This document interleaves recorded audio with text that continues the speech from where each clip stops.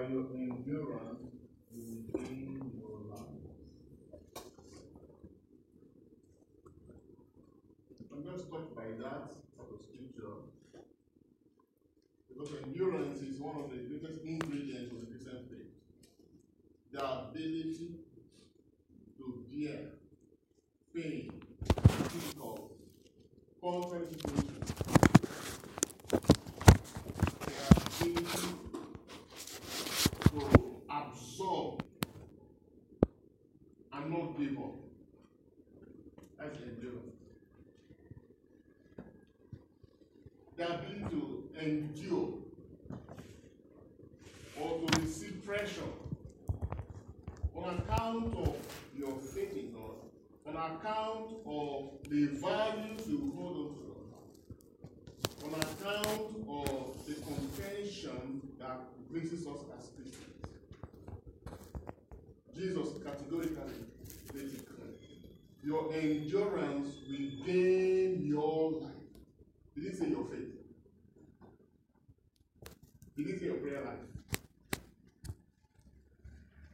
He didn't say your church activities. He didn't even say the anointing. He said your endurance. That means we must learn to endure.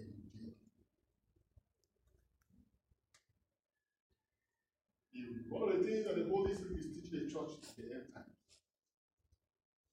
Christians to learn to bear pain, bear insult, bear hardship, and don't give up. We live in a generation where the ability to sustain and bear pressure is gradually, fading away. People easily give up their marriage. Before you know it, they say enough is enough. People give up, even their health. You meet some people that tell you, I think I'm done, let me go. You give up in their faith. How many Christians are dropping their faith today? Because of few things that are no longer in congruence with what they feel should be. They give up both on themselves.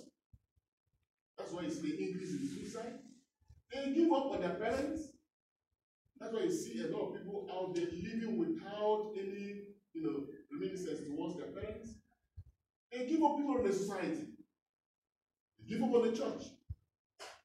Then finally, they give up on. It's a tax of the enemy. And we're all in the same pool of pressure. How many times have you really given up your little faith? You're not at the verge of losing your faith and say, I'm tired of all this. Where is my God? It's part of the test. Jesus still passed through it. He passed through it. My God, why have you what? Abandoned me? But at the end of it all, he threw his last confidence. Father, into your hands I commend my spirit. That's the language of faith. It was born of act of endurance. He was on the cross for almost 3 good hours. In excruciating pain, highest rejection whatsoever. In a shameful way, but he never gave up. People of God, we must enlarge our capacity to bear. You must learn to take rubbish for the sake of your life with God. Don't give up on yourself. Don't give up on your parents. Don't give up on the church. If you give up on all this, you will definitely give up on God too. Things will not work out the way you want. You may even pray about it. Sometimes you pray about God and keep quiet. Do you know what you're praying against is part of His will? Oh, some people, they just wait. No job before you know it. They say, okay, I have prayed about it. God is not answering me. Then they decide to plunge themselves into something that they know is inimical to their life. How many youths have I counseled? How many young men have I met? And when you ask them, why do you live the way you live? They say, excuse me, it's my life. If God didn't help me, I help myself. They get to all kinds of things. People cannot endure to wait on God to provide for them. They meandered away. Why are there so much lies and deception and all manners of what shall I call it? Not being straightforward about life. What God cannot give you now, you get it by your own way, either by hook or by crook. The devil is destroying this foundation so much. But we all know very well that our forefathers in faith, the saints and those who have died, were men who endured. They bore pain, they bore shame, they bore difficulty. They preferred to hold on to their life with God and values of the kingdom than to give it up because of temporary things of today. Must learn that the ways of God are not the ways of men. The Bible says, whoever wants to walk with God must prepare himself for a great word, ordeal. Ordeal must come. Ordeal must come. Oh, so one will be asking, well, Father, why must it be that way? That's the way of God. He said, my ways are not your ways. My thoughts are not your thoughts. He says, the heavens are far from the earth, so my ways are far from your ways. My thoughts far from your thoughts. That's why in Isaiah 1 verse 18, I say, come, let us listen together. Let me explain to you why it must be that way. If you don't go, you will not know. And if you don't know, you walk in ignorance. And the consequence of ignorance is death. It's death. It's your life. It's your life. We live in a generation where everyone will fast. Fast food. Fast everything is fast. Everything that delays brings some level of, giving up. Despondency is everywhere. Despondency. But Jesus said what? Your endurance will gain your life. If you can enjoy this little thing that happens, then if on the day that you will be under pressure on account of your faith, when you are exposed to danger, he said, don't worry yourself. It means he's aware.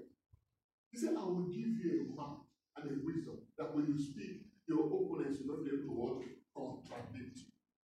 If God will give you wisdom, wisdom is the first offering of the Holy Spirit. That means the Holy Spirit will be with you there and then.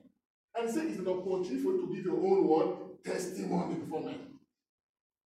So sometimes, even in the midst of the pressure and receiving, it's an opportunity for you to God give testimony of who God is in your life. Things are not working out. What is your testimony? Money is not coming the way expected. What is your testimony? Oh, you are jobless after 10 years, 15, 20 years after university, and nothing is happening, and life is so hard on you. What is your testimony? Can you still say, God, whether I have job or not, you are still the God of my life. I'm not serving because you have answered me. I'm serving because I was made to serve you, and that is my destiny on earth. It looks dirty, but that is what they call the raw faith, what they call the raw saving faith. And if you have brothers and sisters who have lived that way and have lived for God and have died, then we should know that's the life. Didn't he tell you? He said the way to life is what? It's narrow and what? Crooked. And only very few. But the way to destruction is wide. And many are on that path. So you have a choice to make. If your choice is to follow another way, then we need to walk with you. He said, I will deal with you. Even in the midst of the narrow way, even in the midst of the difficult, rough way, he said, I will be with you until the end of time. Count no joy when all kinds of diverse tests and temptation come your way. Things are not working out with the way you want. Child of God, endure. Be calm, be still, and know that he is supreme among nations. It's an act of worship. Christians are losing that today. Our youth are losing that today. Our children are losing that today. Our obligation to also learn to communicate this Christian value. If we do not endure, we will not gain our lives. If we do not endure, we will lose a lot of things. And this transient world will be a trap for us. We will gain the world, but we lose a life. What a shame. What a loss.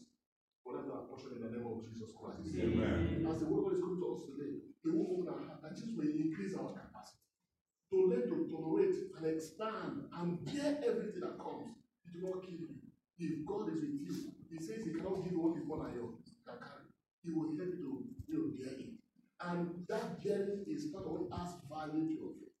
As the Lord has spoken to thee, by your endurance, you will gain your life.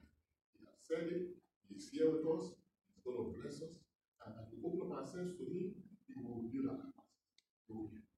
Deep down in our heart, we will say, Lord, increase my capacity. May I learn to endure. May I begin to learn to yield myself to endure. I'm not get irritated, I'm not get pissed off,